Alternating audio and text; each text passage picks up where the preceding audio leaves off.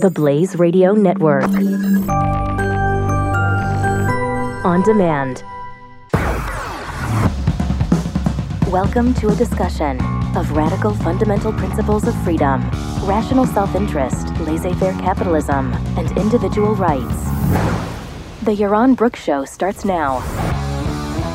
All right, happy weekend, everybody. I hope you're having a great weekend. It's beautiful here in Southern California, where I'm broadcasting this for the Blaze. I got to visit the Blaze on Wednesday this last week, and got to meet a lot of the people whose voices I know or whose names I know. So that was a blast. And Glenn has, Glenn Beck has these amazing facilities in Dallas. So really a lot of fun to be there, and a lot of fun meeting everybody, and lots of cool stuff planned for the future. So we'll keep working hard, and hopefully you guys, you guys can help. Share the program, let people know about it, and call in. And you can call in today, 888-900-3393.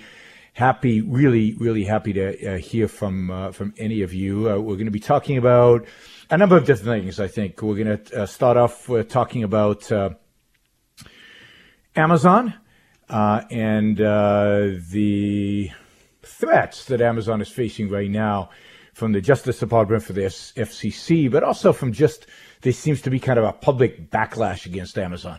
Amazon is now the new high-tech villain of the day. So should be interesting to hear your thoughts. What do you think? What's your experience with Amazon? You're an Amazon fan? You skeptical? You're afraid of Amazon? They're going to take over the world. They're going to control everything. They're going to be everywhere. Or you like, hey, they made my life better. I don't really care. So yeah, give me a call. Let me know your thoughts on Amazon. 888-900-3393. We're also going to talk about Charlie Gard, this unfortunate, really sad case of this young kid in England, and everything around that, the whole hoopla around that, the demonstrations. There are no threats to doctors' lives and to the hospital administrators' lives. A lot going on around the Charlie Gard. I guess there's a new specialist over there from the U.S. trying to decide if any treatment would be appropriate. The parents have received U.S. Temporary residency, I guess, so they can bring Charlie to the U.S. Just a whole hoopla. Does it make any sense? Is it justified? Why is there so much attention being placed on this case? We will talk about that, and then we'll see. The Democrats have a new economic plan that they're going to reveal tomorrow. And we've just got some hints about what that relates to, so we'll talk a little bit about that, and a bunch of other things. There's tons and tons to talk about. So thank you for listening. Thank you for being part of the show. And again, feel free to call in and share any thoughts you might have. All right, Amazon, right? And Amazon is the Democrats have been spending the whole week this week attacking Amazon and claiming Amazon is gaining too much, market share, too much power. Amazon has just announced the purchase of Whole Foods. How many of you have been inside of Whole Foods?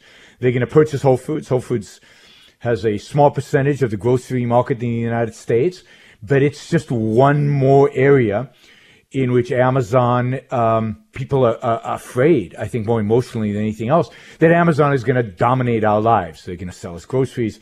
They already sell us pretty much everything else. It started off with books and CDs, and now they're selling us clothes and everything. What can't you find on the Amazon store? Of course, they've also got Alexa. We'll talk about Alexa in a little bit. Alexa that sits in a home. You can talk to it, or as some would say, it's spying on you. So they're dominant. They just announced the deal with Sears, where Sears will be selling the Kenmore appliances line through Amazon. So again, everybody's afraid, and indeed the shares of people like Home Depot and Lowe's went down quite a bit because now Amazon's going to be competing with them on appliances, at least. In the past, Home Depot and Lowe's have been deemed safe from Amazon because, you're not going to go and buy lumber from Amazon and not going to buy kind of the big stuff that Home Depot and Lowe's, kind of the home repair kind of stuff. But why not? Isn't that coming? So people realize, maybe Amazon can compete with these guys. So their shares have gone down. Some of those guys are taking a hit financially. But the idea now is to try to sick the Justice Department on Amazon because it has become such a dominant and such a so-called monopolistic force out there. So that's in addition, the FTC, the Federal Trade Commission, has opened up an investigation about Amazon in terms of discount pricing that they are reporting. So the prices they report and then they compare to, we're cheaper, we've got a discount. And they're saying those prices are rigged. Those prices are not true. They're not right. So just another way in which the government wants to come in and regulate and control and, tell Amazon how to do their job, how to do their business. So on every front right now, Amazon seems to be under siege, and primarily, well, not under siege, it's not that bad yet, but under criticism, massive criticism by the media, by commentators, and the government's clearly looking at them. This whole Whole Foods deal is leading to the fact that, the government is looking at it. Why? Because every merger and acquisition today in America, the land of the free and the home of the brave, every merger and acquisition in America, every significant one anyway, has to get approval from your local bureaucrat. Actually, not from your local bureaucrat, from your, well, to some extent, the local bureaucrats have something to say about it. States can file against some of these mergers in certain cases. But your Washington, D.C. based bureaucrat has to approve every significant, large merger and acquisition deal in the United States. Now just think about that. The bastion of capitalism, the country that represents free markets more than any country in the world, you need to get permission, if you're Amazon, from the government if you want to buy Whole Foods. Amazon does not have more than 50% market share. It actually has much less than that in any area. It does not do, a significant amount of online sales. I mean, it's the biggest player by far, but it doesn't dominate it in the sense of more than 50%. Whole Foods is a tiny player in the grocery market. Doesn't matter. You still need government bureaucrat permission for the merger. And some people want to tell me and you and all of us that America is a capitalist country. In capitalism, you don't need government permission to do a merger and acquisition. You want to buy a company, you offer them a price, their shareholders go cool, and you buy the company. Not in America.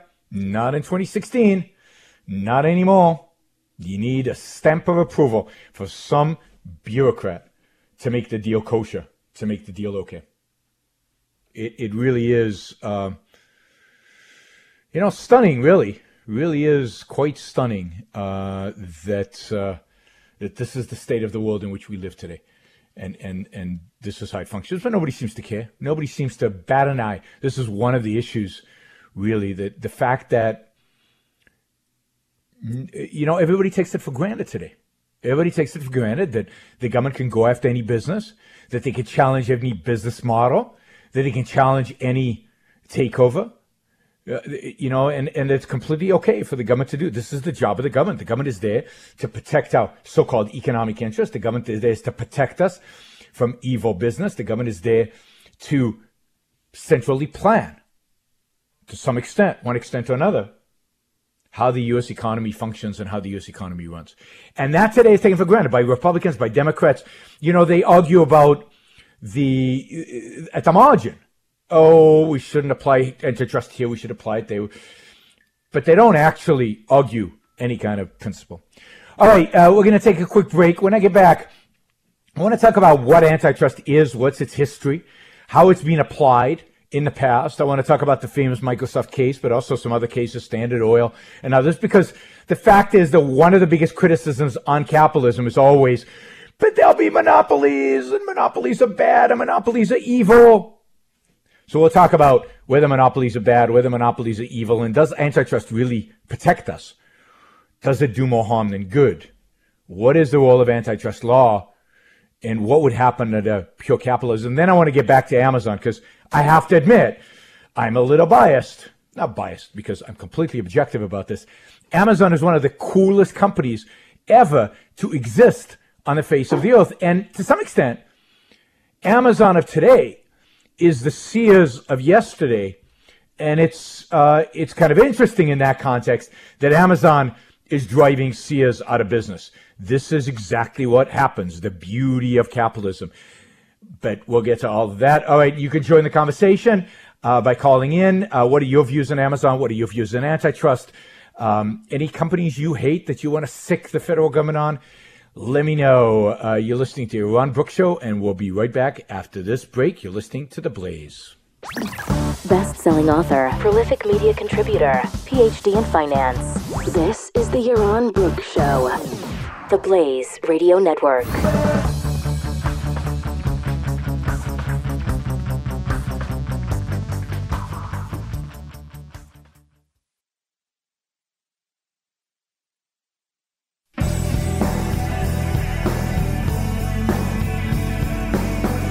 All right, this is the Yaron Brook Show.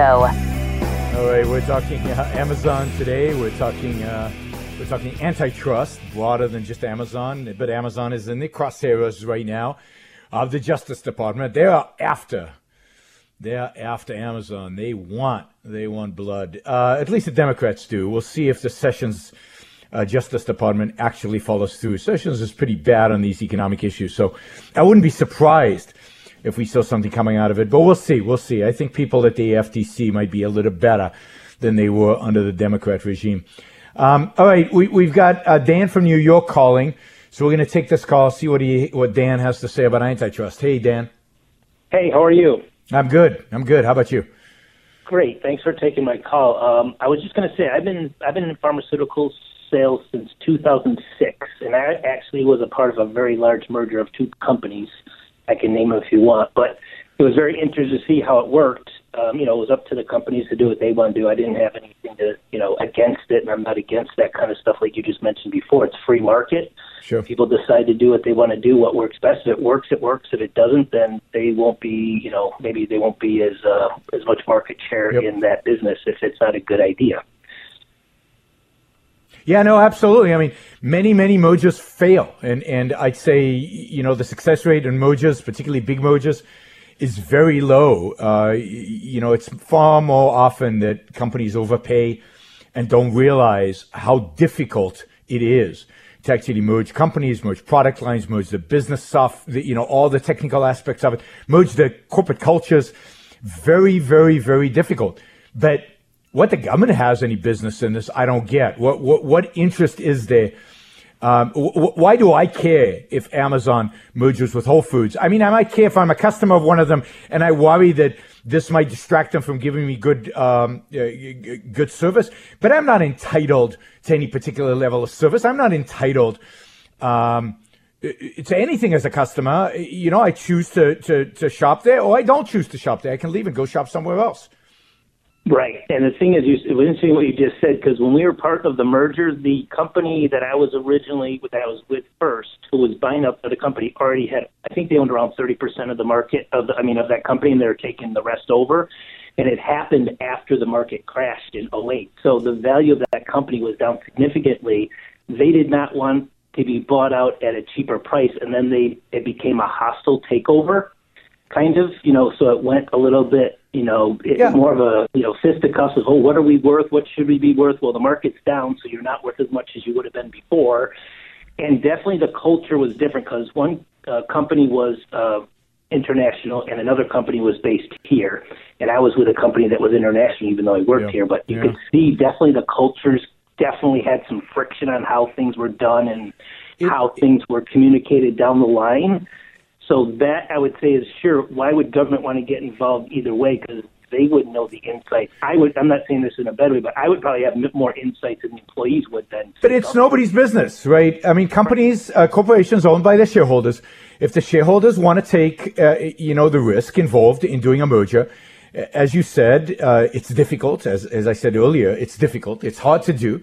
It's not easy. But that is a risk that companies are doing in the name of their shareholders. And if they lose, the shareholders lose. You and I have no say. The company has no fiduciary duty towards us in terms of whether it merges or doesn't merge and so on. And the government has zero to say about this. It's not the government's job to tell businesses how to run their business, to tell business how to treat their customers, to tell business what kind of mergers to do and what mergers work and what mergers doesn't. Let's talk a little bit. Thanks, Dan. I really appreciate the call Thank you. Let's talk a little bit about why it is the government intervenes. I mean, the government intervenes because of this law called the antitrust law, and there are many.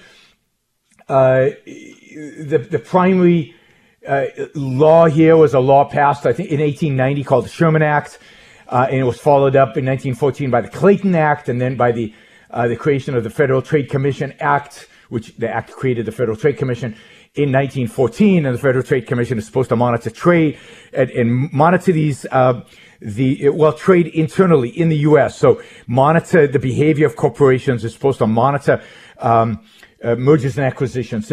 I would say that these three acts, 1890, 1914, are the original anti-capitalist, anti-free market, anti-business legislation that passed in the United States. In a sense, 1890, with the passage of the Sherman Act, was the beginning of the end of American capitalism. I mean, there were real problems with capitalism even before that, in the sense that in capitalism, as it was practiced in America, in the sense that government was intervening even back then. Of course, we had slavery, which is very anti-capitalist, but we had subsidies of the railroads. We had all kind of cronyism related to the railroads. But other than that, from the Civil War to 1890, government pretty much kept its hands off of American business. There was regulation of banking. There were regulations. But as compared to today, it was almost free market heaven, almost. And then 1890, they passed this law. Why did they pass the law? Because they're afraid that these big businesses, steel companies, railroads, will come to dominate their industry. And what will happen? So they're afraid of the economic power that these businesses will have over the U.S. economy, that they will be so dominant that they will raise prices and the quality will go down. I'll give you an example. During the 1870s, Standard Oil, J.D. Rockefeller's oil company, had 92% of all the oil refining capacity in the United States. 92%. So we said, oh my God, there's a monopoly and he's dominating.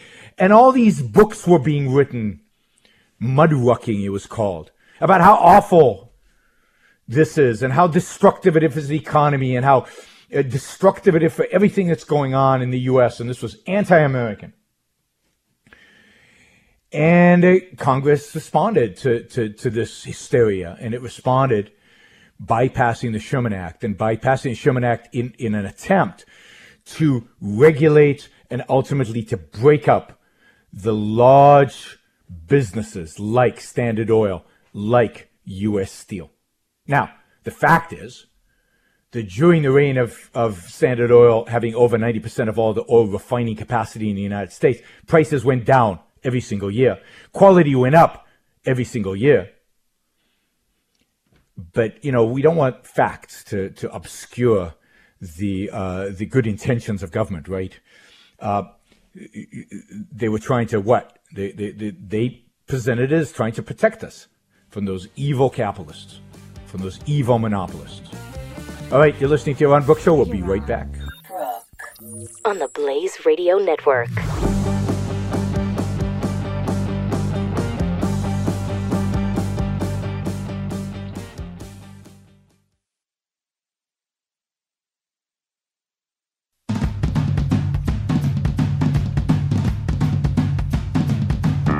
The Yaron Brook Show.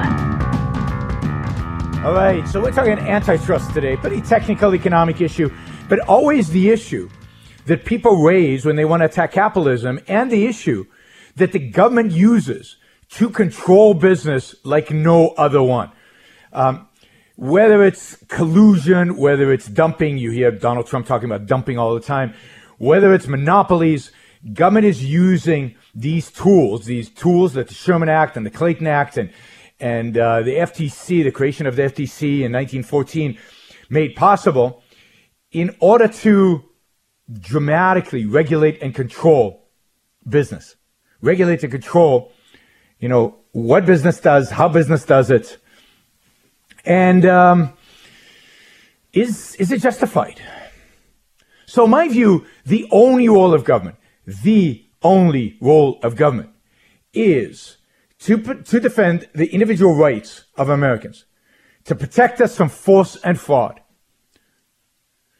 And there is no force and fraud being applied to us if companies collude. There is no force and fraud being applied to us if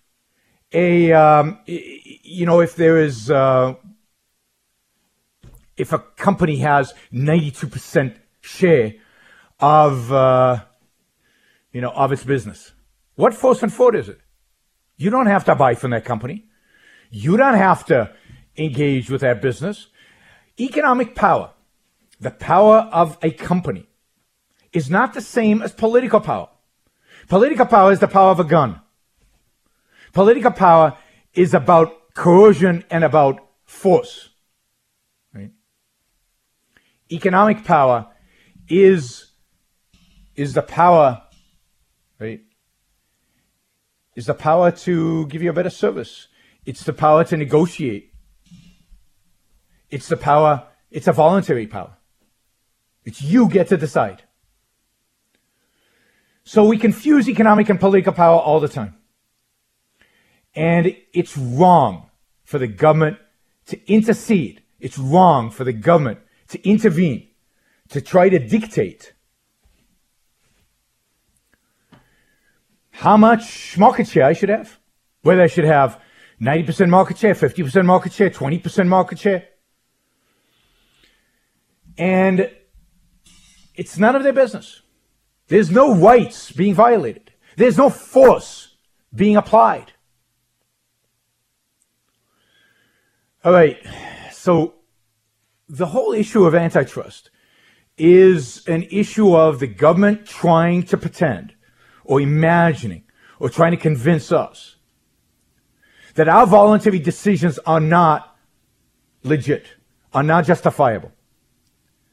And that what is required is a government oversight, a government central planner, somebody who knows better than we do about how business should be run, about what prices should be, about what products should be sold, about who should be able to merge with whom.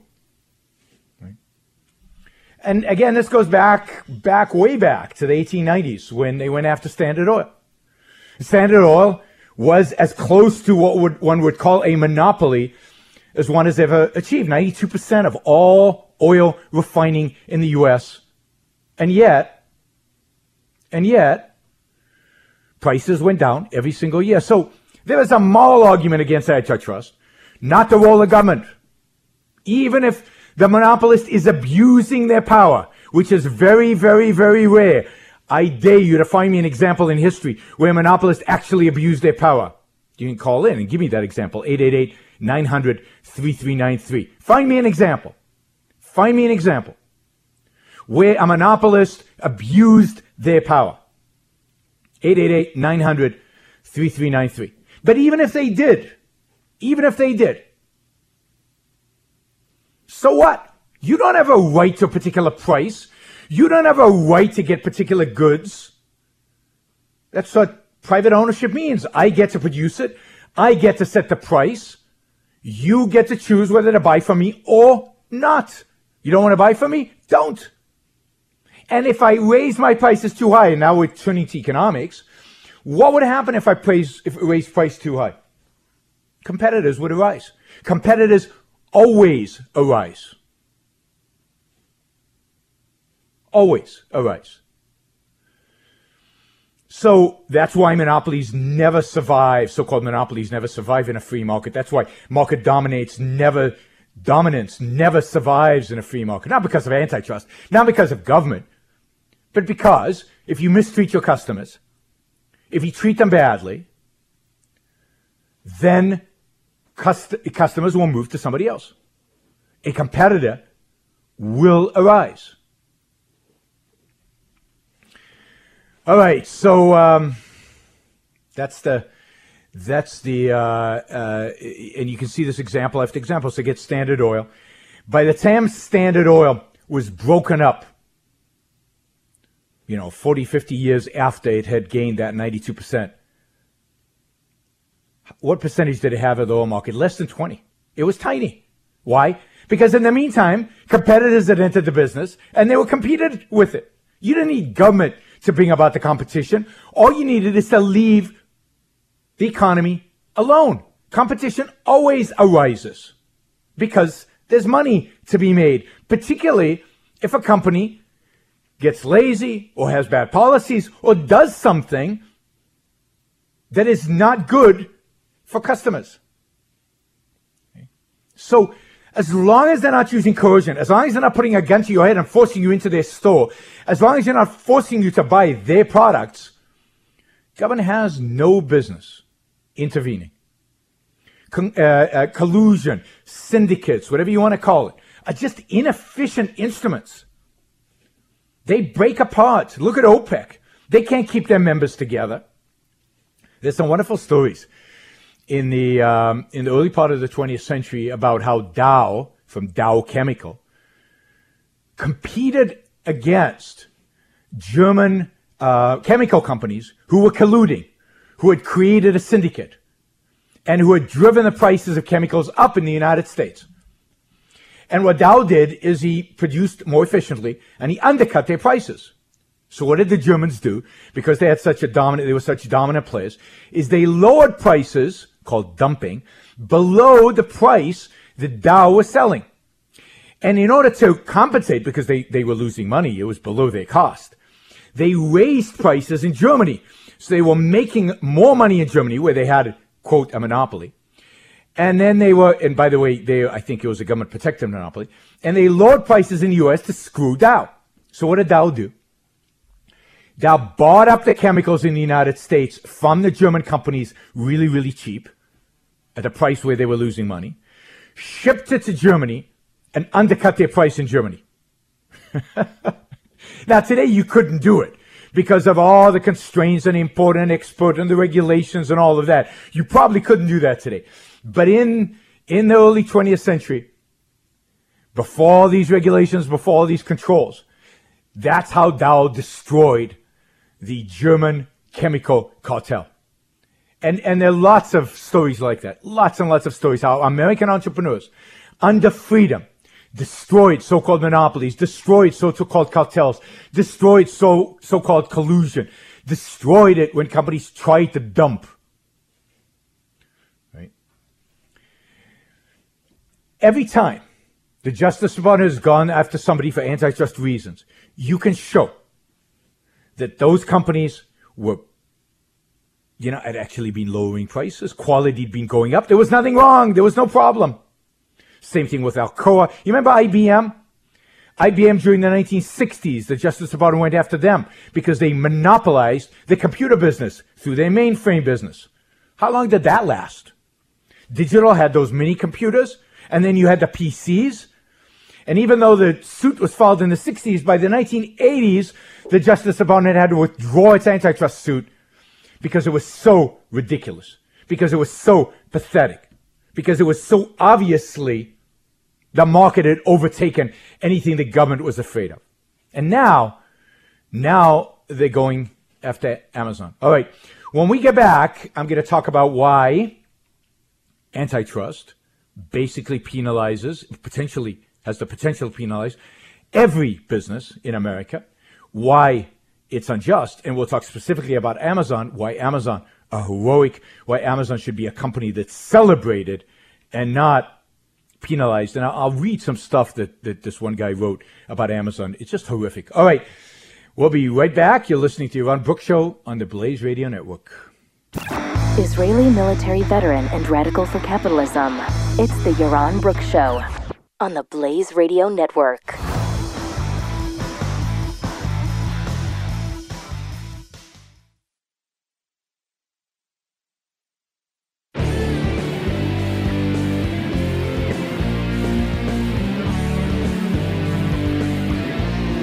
Yaron Brook. All right, so we're talking about antitrust. We're talking about Microsoft. Let me tell you a little bit about antitrust, and we got a call from Skyler from Delaware. Let me tell you a little bit about antitrust. Why antitrust is such a vicious law. Think about it this way. Every business in the United States could be prosecuted under antitrust laws. And this is how, right? If you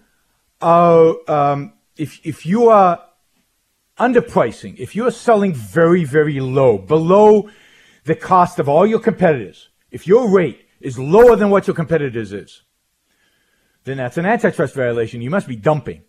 It's not fair for you to try to steal market share by selling below supposedly your costs, right? So that's dumping. Right? And you hear dumping all the time. I mean, Trump is constantly complaining about steel dumping in this country and in the 80s, the Japanese were accused of dumping microchips, and we controlled microchips imports from Japan because they were dumping. What does dumping mean? They were selling them cheap. So it's a problem. It's a problem now when you sell stuff cheap. All right. What if you sell it expensive, like above the market price? Like you're making supposedly, again, you're making a nice profit margin, and people are buying it, and you're selling it above the market price. What does that say? Well, you must have a monopoly, because otherwise why would people buy your stuff so expensive? So now we go after you for monopoly, right? You have pricing power. In a free market, you're not supposed to have pricing power. What happens if you sell exactly the same as all your competitors? At the same price. Then you must be colluding. So antitrust laws go after you whether you sell your product for cheap, expensive, or the same as everybody else. Now, part of this comes from a false view of competition. It's called perfect competition. If you studied economics, you might have studied this. It's this idea of perfect competition. Perfect competition is where all companies look exactly the same, have exactly the same information and knowledge, produce exactly the same product, and therefore none of them have any pricing power.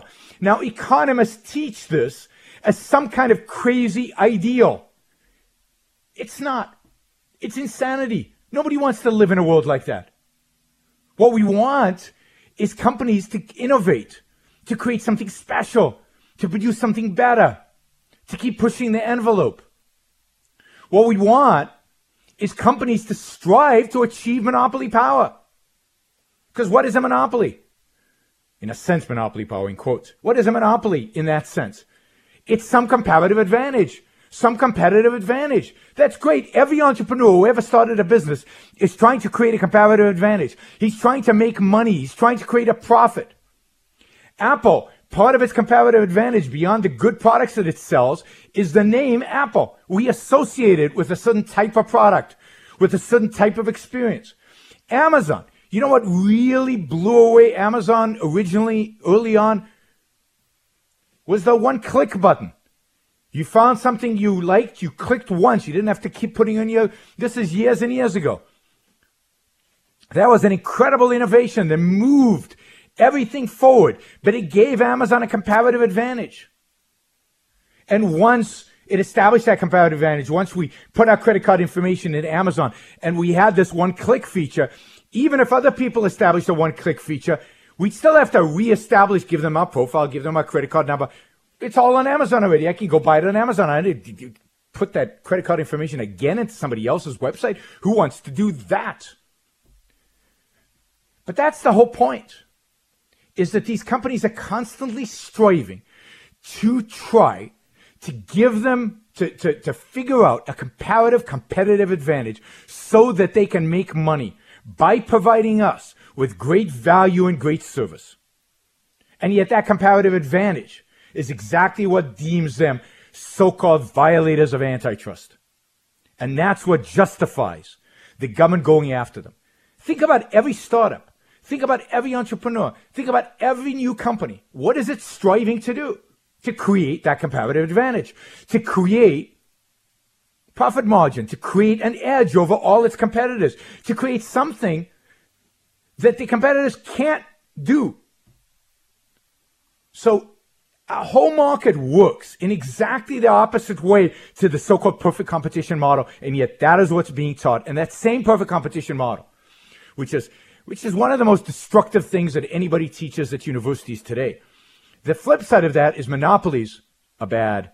Monopolies raise prices. Monopolies reduce quality, even though there are no examples of that, or almost no examples of that in history.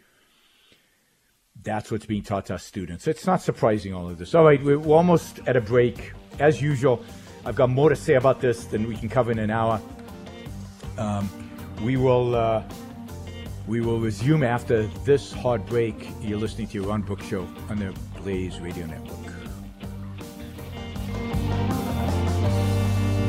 Applying the principles of rational self-interest and individual rights on your radio.